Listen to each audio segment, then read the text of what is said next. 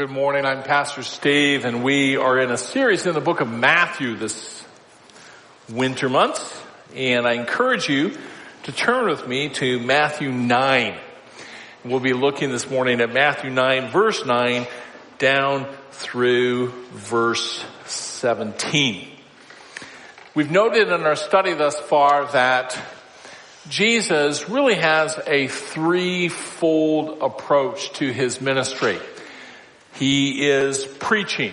We read in Matthew chapter 4, verse 17. From that time, Jesus began to preach and say, "Repent, for the kingdom of heaven is at hand." He's teaching, and we see a long teaching time that Jesus did on a hillside in Matthew chapters 5, 6, and 7. And he has been healing, and we saw that in Matthew chapter 8, verses 1 through 17, and other verses throughout the book. And all of that preaching and teaching and healing really has one central purpose. And that is to demonstrate, to show who Jesus is. That he is Messiah. Now, when we say that he is Messiah, that's a very specific term that has a very specific meaning. The Hebrew word is actually the word Messiah. If you'd read it in Hebrew, that's the word, Messiah. It means anointed one. In the Greek language, there is an equivalent term, which is Christ. And so the word Christ means the same thing that the word Messiah means. It means the anointed one. And that specifically goes back to passages like 2 Samuel 7, where God made a very specific promise to King David. He told David that one of his descendants would sit on his royal throne forever and ever over a kingdom that's marked by righteousness and justice. And that son of David would actually be known as the Son of God. Everything that Matthew records for us, Jesus' preaching, his teaching, and his healing, aims at demonstrating that Jesus is indeed this promised king, this one who will sit on David's throne over God's kingdom forever and ever. As God's son, Jesus has authority, and we've been seeing in recent weeks Jesus calling people to be his followers with that authority. And today we're going to see Jesus come to a man named Matthew, who's actually the human author of this book, and call Matthew to be his follower. And in that calling, we will be reminded of Jesus' overall purpose in his ministry. And that is to save sinners. I'm going to read these verses out loud. You can follow along in your copy of the Bible, but watch for Jesus' overall purpose to save sinners through his ministry. I'll start reading in Matthew 9, verse 9. As Jesus went on from there, he saw a man called Matthew sitting in the tax collector's booth. And he said to him, "Follow me." And he got up and followed him. Then it happened that as Jesus was reclining at table in the house, behold, many tax collectors and sinners came and were dining with Jesus and his disciples. When the Pharisees saw this, they said to his disciples, "Why is your teacher eating with the tax collectors and sinners?" But when Jesus heard this, he said, "It's not those who are healthy who need a physician, but those who are sick. But go and learn what this means. I desire compassion and not sacrifice, for I did not come to call the righteous, but sinners." Then the disciples of John came to him asking, "Why do we and the Pharisees fast, but your disciples do not fast?" And Jesus said to them, "The attendants of the bridegroom cannot mourn as long as the bridegroom is with them, can they? But the days will come when the bridegroom is taken away from them, and then they will fast. But no one puts a patch of unshrunk cloth on an old garment, for the patch pulls away from the garment and the worst tear results. Nor do people put new wine into old wineskins, otherwise the wineskins burst and the wine pours out and the wineskins are ruined. But they put new wine into fresh wineskins, and both are preserved." So as we unfold these verses today, one of the things that we'll see is Jesus' heart for people. And Jesus' heart for those who are lost to find salvation from their sin. Right from Matthew's very beginning of his record of this book, we've seen that as Jesus' mission, Jesus' purpose. Clear back in Matthew chapter 1, verse 21, we read this: "She will bear a son, and you shall call his name Jesus, for he will save his people from their sins." The problem is that Israel's leadership missed it. They missed Jesus' purpose. They missed Jesus' mission. And I think one of the reasons why they missed it is that they did not see themselves as needing it. They didn't see themselves as needing a savior. They didn't view themselves as sinners who needed salvation. This spring is kind of a sad time for my wife Barbara and I, because the college that we both attended is closing. Grace University in Omaha, Nebraska. Both of us have a long history there. Barbara's mother and father attended there. Barbara's siblings attended there. My father taught there from 1967 to 1971, and then he was the president of that school from 1971 to 1984. I went there. Barbara went there, and it's closing. My father-in-law contacted me this week and said, they're trying to figure out what to do with all of the president's portraits, these large portraits, and he's bringing it to me because they don't want to throw them in the dumpster. We have lots of fond memories of that place. My life was changed there. Speakers in chapel, missionaries that would come and visit, challenged us and molded us. And my fellow students challenged us and molded us. In some ways, they didn't even know that they did. You know how God sometimes brings people into your life and it actually becomes kind of a milestone in your life, kind of a marker that having had interface with that person changed you? And God has brought a multitude of people into my life that have had that effect. One afternoon I was at the college and I was headed out to the parking lot to get into my pickup. You know, that everybody needs a pickup. And that was my first vehicle, 1974 Dodge pickup, 3-speed on the column. That's why my wife fell in love with me. She wanted my pickup. And I was getting into my pickup, a little rusty, but it ran good. Getting into my pickup, and this girl came toward me, didn't know who she was, and she was just crying profusely. And through her tears asked if I would take her to the bus station.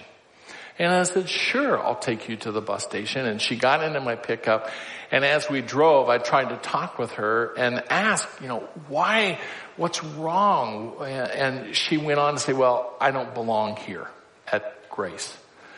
And I said, "Why do you think that?" And she said, "Because I'm too much of a sinner." And she was just crying.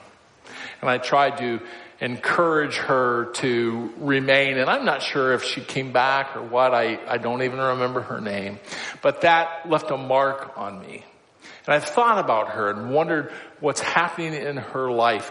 I think what was happening is that she was comparing herself to other students. But what she was comparing herself to was externals. She looked at her own life, and then she looked at lives of other students who appeared to have everything together and appeared to have this great walk with Christ. And she didn't feel like she matched up. It'll be interesting one day when she stands before her Lord, because my gut tells me she may have been closer to Jesus than many of those students with whom she compared herself. Because one thing was for sure, she saw her own brokenness. Remember what Jesus said in Matthew chapter 5 verse 3? In Matthew chapter 5 verse 3, Jesus said, "Blessed are the poor in spirit, for theirs is the kingdom of heaven." And I think poor in spirit means those who are broken. And Jesus in those chapters, in chapter 5, 6, and 7, made it very clear that the only people who will enter God's kingdom are those who clearly see that they're not eligible to enter God's kingdom. Those who are broken spiritually. Those who see that they're a sinner. Those who clearly know, I need mercy and I need grace. And this young woman clearly saw how much she needed Jesus. Well, today we're going to look at two different groups of people, both of who approached Jesus with a critical spirit. The first group are the religious leaders of the day, the Pharisees. And we're going to see them in verses 9 through 13. And it's interesting what we're going to see. There's a very much a biblical principle that we can extract from these verses, and here it is. Sinners who follow Jesus in faith are made righteous. But the self-righteous who reject Jesus remain sinners. Let that sink in a little. Sinners who follow Jesus in faith are made righteous. But the self-righteous who reject Jesus remain sinners. We knew from chapter 9 verse 1 that Jesus had gotten back into a boat with his disciples, went back across the Sea of Galilee to his home turf, Capernaum. And as we come to chapter 9 verse 9, it tells us in chapter 9 verse 9 that Jesus went on from there. Most likely he now is stepping out into the outskirts outside of Capernaum. We know as he has done that he comes across a tax collector named Matthew. The Gospel of Mark and the Gospel of Luke also talk about this calling of Matthew. In Mark chapter 2 verses 15 and 17 and Luke chapter 5 verses 29 through 32, both Mark and Luke refer to him as Levi. Now that's not a problem. In this day, in that Hebrew world, it was very common for someone to have more than one name. It's the same guy, Matthew and Levi. One of my uncles, his given name was Gary. But everyone in the family called him Butch. I think it's because he was the guy who butchered the animals up at Barrett's Superette down the road, and on certain nights of the week people would bring their cows and their hogs and their sheep in and he'd butcher them. And so I don't know if my dad started that or what, but I knew him as Uncle Butch. His wife called him Gary. Everybody else called him Butch. He had two names. So does Levi here. Matthew. Same guy. So Jesus comes across Matthew, who's a tax collector. Now, if you want to be popular in that day, don't become a tax collector.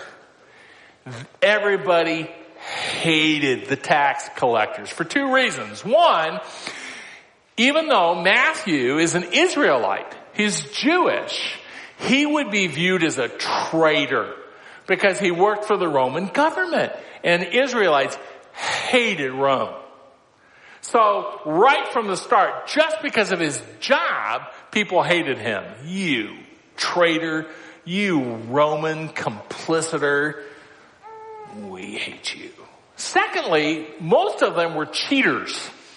What they would do is say, okay, you owe this amount of money for your taxes this year. Really, they just owed this much, and he pocketed the difference. So they were not popular.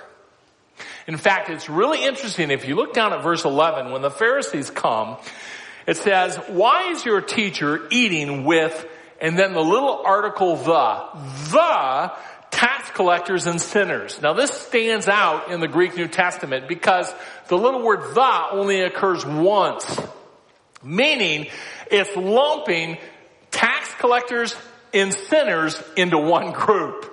In the Pharisees' eyes, they're the same thing. If you're a tax collector, you're a sinner. That you're one lump. So Jesus comes to this quote-unquote sinner, this Israelite named Matthew, and says to him, follow me. And it tells us in verse 9 that he got up and followed him. Now, Matthew, the author of this book, is the guy that Jesus is talking to right here. And we see throughout the book that Matthew's very humble. He refers to himself continually as Matthew the tax collector. If I was a guy that no longer was a tax collector, I'd lose that title right away. But Matthew continues to refer to himself that way. Luke tells us in Luke chapter 5 verse 28, he lifts Matthew up on a pedestal and says in verse 28, and he left everything behind and got up and began to follow him. You see, Luke understands that when Matthew decided to follow Jesus, he left money behind. He left a lucrative career behind. He left behind everything so that he could follow Jesus. We also see in Matthew, Mark, and Luke that Matthew is excited about Jesus Christ. In fact, even though it's kind of implicit here in verses 9 and 10, because verse 10 says, then it happened that as Jesus was reclining at the table in the house, we kind of assume that it's Matthew's house here in the book of Matthew. If you go to Mark chapter 2 verse 15 and Luke chapter 5 verse 29, it's really clear. In fact, I'll just read Luke 5:29. It says this. And Levi, or Matthew, gave a big reception for him, Jesus, in his house. And there was a great crowd of tax collectors and other people. So Matthew is so excited about Jesus that he invites all his friends over. One of the most exciting things about people coming to faith in Jesus is that most often, especially when an adult comes to faith in Jesus, they have an entire network of people around them who don't know Jesus either. And they have that whole network of people with whom they can share about Jesus and share their excitement of their newfound faith in him. And that's what Matthew's doing. Oh, come and meet this one Jesus. I want to introduce you to Jesus. Come on over. And so Jesus is at this party with all of Matthew's friends. And along come the Pharisees with a critical spirit. And the Pharisees seek out Jesus' disciples, those he's called already. And this is what they say. When the Pharisees saw this, they said to his disciples, why is your teacher eating with the tax collectors and sinners? Jesus overhears this, and this is what Jesus says. It's not those who are healthy who need a physician, but those who are sick. By that, Jesus is not saying that the Pharisees are spiritually healthy. He's actually saying the opposite, because we see that in the next verse. What he's saying is that they think they're healthy. In fact, if you look at the next verse, he tells the Pharisees, but go and learn what this means. And he quotes Hosea chapter 6, verse 6. I desire compassion and not sacrifice, for I did not come to call the righteous, but sinners. Back in the book of Hosea, God is confronting, through the prophet Hosea, Israel's leaders.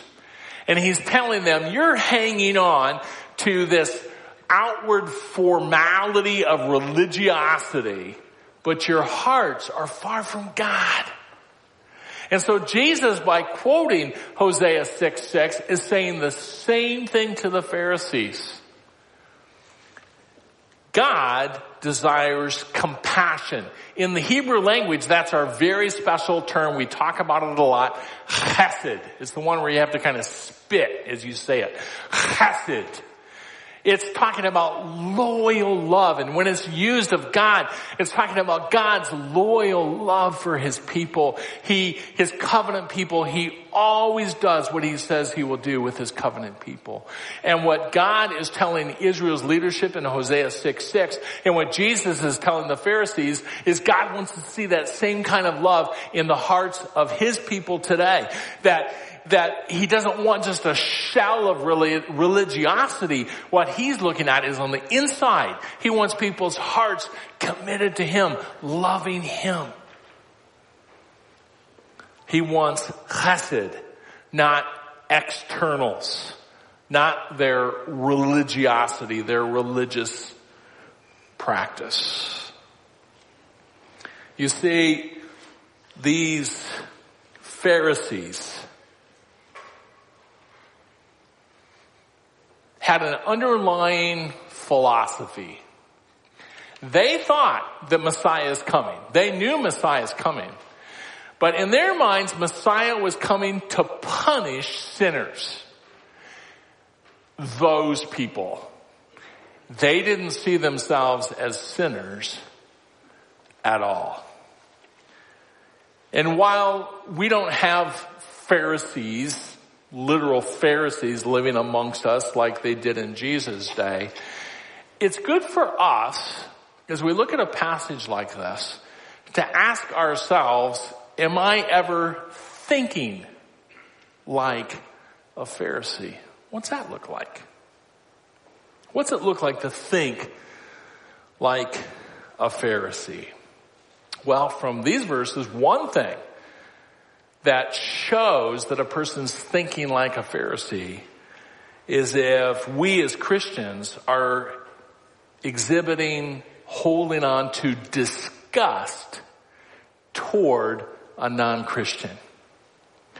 If we are holding a non-Christian with disgust, if we have disgust toward what they think and what they do as a person, we're acting like a Pharisee.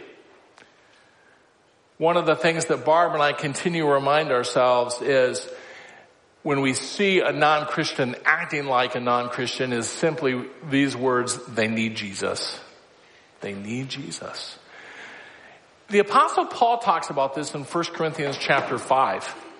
And in 1 Corinthians chapter 5, he's very clear, and this is what he says to us in 1 Corinthians 5 about verse 9. I wrote to you in my letter not to associate with immoral people.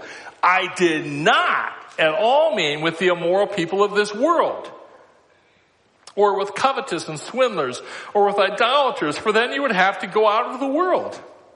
But actually, I wrote to you not to associate with any so-called brother if he's an immoral person or covetous or an idolater or a reviler or a drunkard or a swindler, not even to eat with such a one. So Paul's making a distinction here. He's saying if we hold non-Christians away from us and hold them away from us with an attitude of disgust, how will we ever have an impact on them? We're, in a sense, removing ourselves from them. That's not what he meant. He said, when a person claims to be a Jesus follower, a Christian, and they're living like the world, that's when we need to confront them. That's when we need to call them back to living for Jesus Christ. And if we as a Christian hold someone in disgust because of them as a non-Christian, acting like a non-Christian, we're thinking more like a Pharisee than like Jesus. Because Jesus went to the banquet. Jesus spent time with them. Why?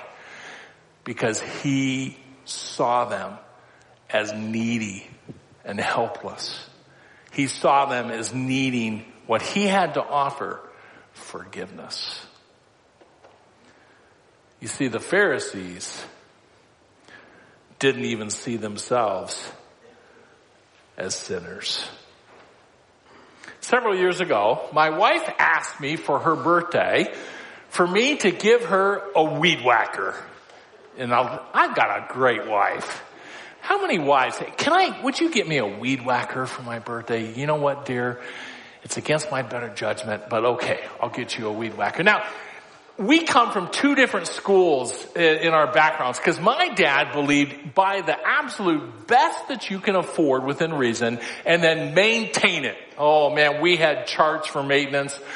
You can't believe the maintenance that we did at our house. You never put a tool away dirty. We had these charts and all the maintenance, but start out with good stuff. That's what my dad thought. I think Barbara thought I was going to go to Menards and buy something for $29.95 that would maybe make it through one season. Nope. I bought her a Stihl. You say I love you with Stihl. I got her a Stihl straight shaft weed whacker, and it performs. I mean, she gets so much joy out of using her weed whacker, you can't believe it. She just smiles. I can see her out there around the pond just smiling, using the weed whacker. We're a Stihl family. When it came time for me to buy a chainsaw, Barbara and I went together. We bought a Stihl. She thinks I should let her use it, but I'm not going to. I heard her feelings, but nope, you can use the weed whacker, not the chainsaw. Using the chainsaw is exhausting. I go out, just a couple of weeks ago, I had to cut up a log that fell out on our pond. I went out on the ice, just ran it for an hour. I was so tired. And when I learned, when you get tired, quit. Learn some other things, like make sure you keep the tension on the chain taut, nice and tight. Because if the chain ever comes off of the bar, you damage the chain. And it won't fit back on properly. You actually have to take it in, and it creates some little burrs and stuff. They have to, in a sense, they have to realign it onto the bar. And sometimes we have some realigning that we need to do as Christians as well. If you and I start sensing that we are viewing people more like a Pharisee than like Jesus, then it's time for us to realign our hearts with Jesus. One of the best ways we can do that, if we start thinking like a Pharisee, if we start becoming critical of a non-Christian for acting like a non-Christian, you can't expect Christian behavior out of a person who doesn't know Jesus. And if we start becoming critical of a non-Christian for acting like a non-Christian, it's time for us to confess that to the Father. And for us to say, Father, help me see people as you see them. Give me your heart of compassion and love. Give me opportunities to talk with this person about Jesus and who he is and how he's changed my life. It's realigning our hearts with his heart. Now, we see a second group of critical people here in these verses. And that comes in verses 14 through 17. The first critical people were Pharisees. The second set of critical people are John the Baptist's disciples. And that surprises us. Remember John the Baptist, he was out in the wilderness calling people to repentance. He was a forerunner of Jesus. In fact, he was pointing people to Jesus. I'm not the Messiah. He is. Put your faith in him. But what's happened after John the Baptist's arrest is that some of John the Baptist's disciples still have not put their faith in Jesus. They're hanging on to the outward forms of their religion, and they have not yet entered into a relationship with Jesus Christ by putting their faith in him. And because they're hanging on to forms of religion and not experiencing the joy of a relationship, they're critical. So on the scene they come. At some point after the Pharisees had attacked Jesus for eating with the sinners, it tells us in verse 14, then the disciples of John come on the scene. And they ask him, why do we and the Pharisees fast, but your disciples do not fast? They're observing some of the set-aside days within the Israelite calendar for fasting. They're hanging on to not only the Old Testament law, but over hundreds of years, the scribes and the teachers of the law and the rabbis have added a whole bunch more restrictions, more than even what the Old Testament asks for. And so, as John the Baptist's followers feel like they are really devout now because they've confessed their sin and they're trying to seek after God, they're looking at Jesus' followers and say, hey, they're not even following the rules. And Jesus says to them, the attendants of the bridegroom cannot mourn as long as the bridegroom is with them, can they? It's interesting, in the Old Testament, there's several passages where God says that he is Israel's groom. Isaiah chapter 54 verses 5 and 6. Isaiah chapter 62 verses 4 and 5. Hosea chapter 2 verses 19 and 20. I'll read those with you quickly. Where God is the groom. In Hosea chapter 2 verse 19 says, I will betroth you to me forever.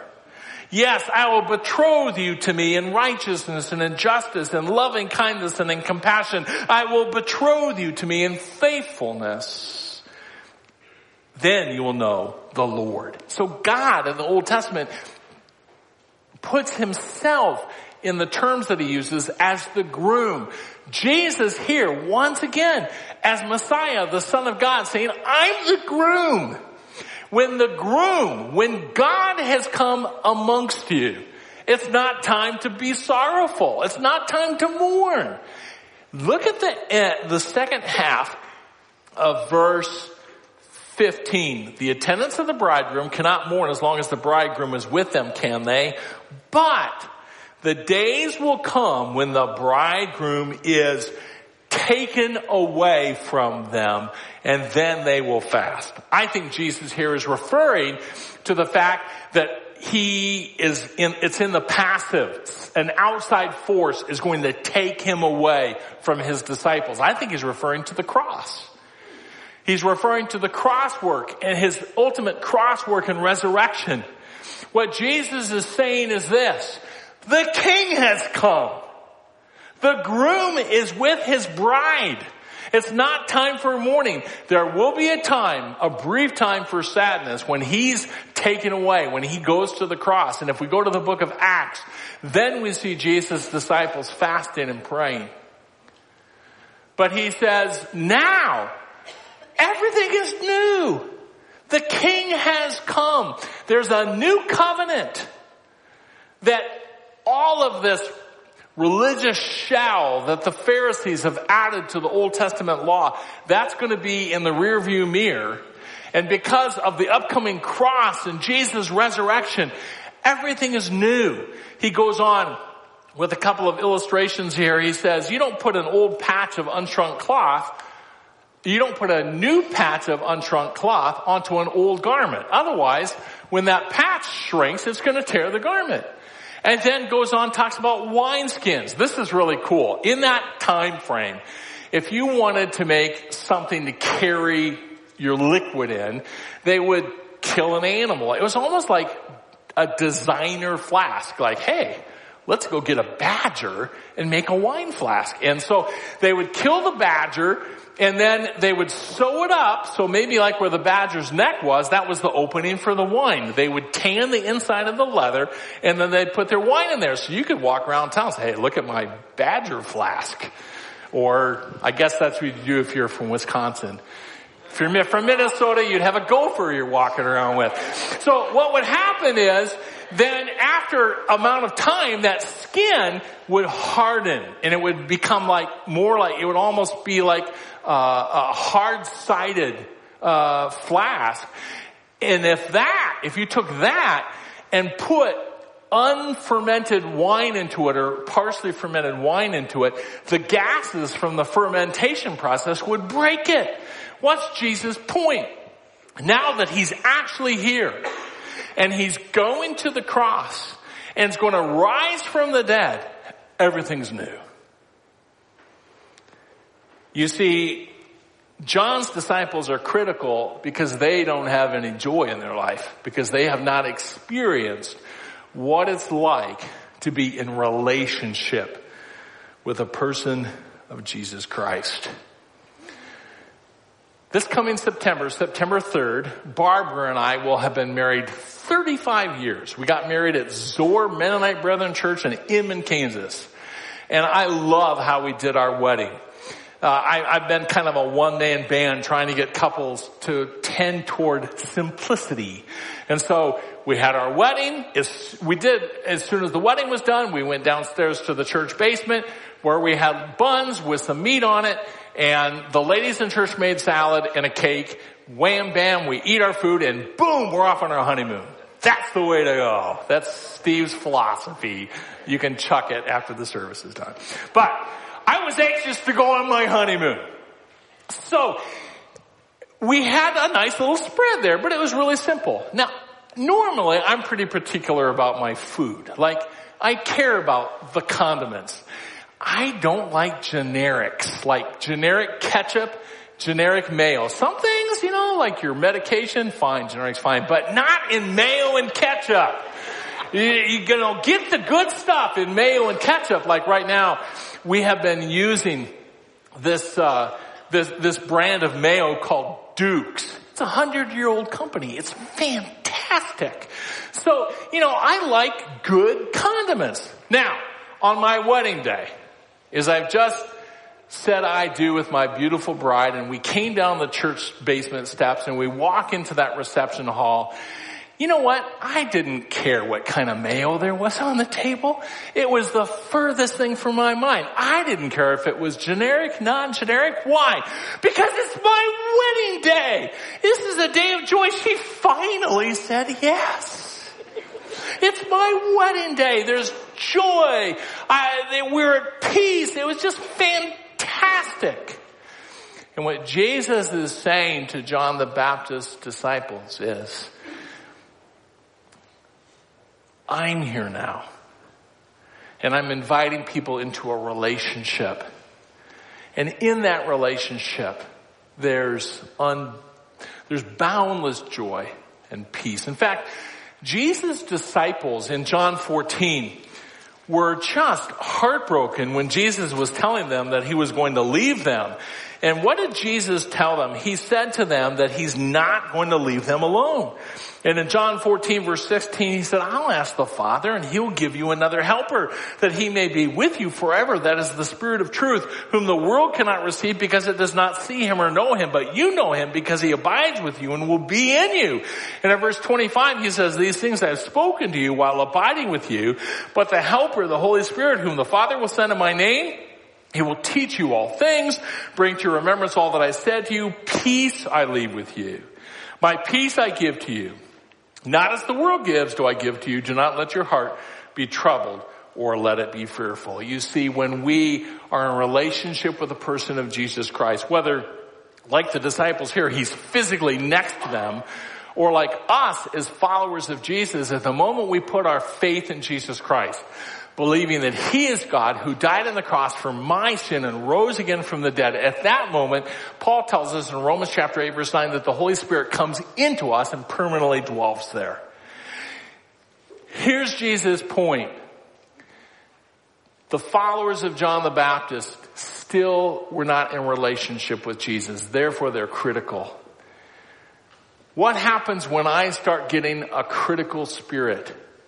Maybe, as we saw in the first verses, I start becoming critical of non-Christians because they're acting like non-Christians. I've got a buddy who's pastoring a church right now, and his church is critical of him because he's wanting the church to reach out to non-Christians. And the church leadership is saying, well, we've got needs inside our walls. You see, that's thinking more like a Pharisee than it is thinking like Jesus. And when we find that we're becoming critical, oftentimes it's because we need a realignment with Jesus. Because when we're walking with him, when we are sharing his heart and his mind, there's lots of joy there. There's lots of peace there. And when we start recognizing that critical spirit, is a time for us to say, okay, I need a realignment. I need to come back to him and, Father, just help me see people as you see them. Help me experience the joy of the Spirit of God in my life, the peace of the Spirit of God in my life today.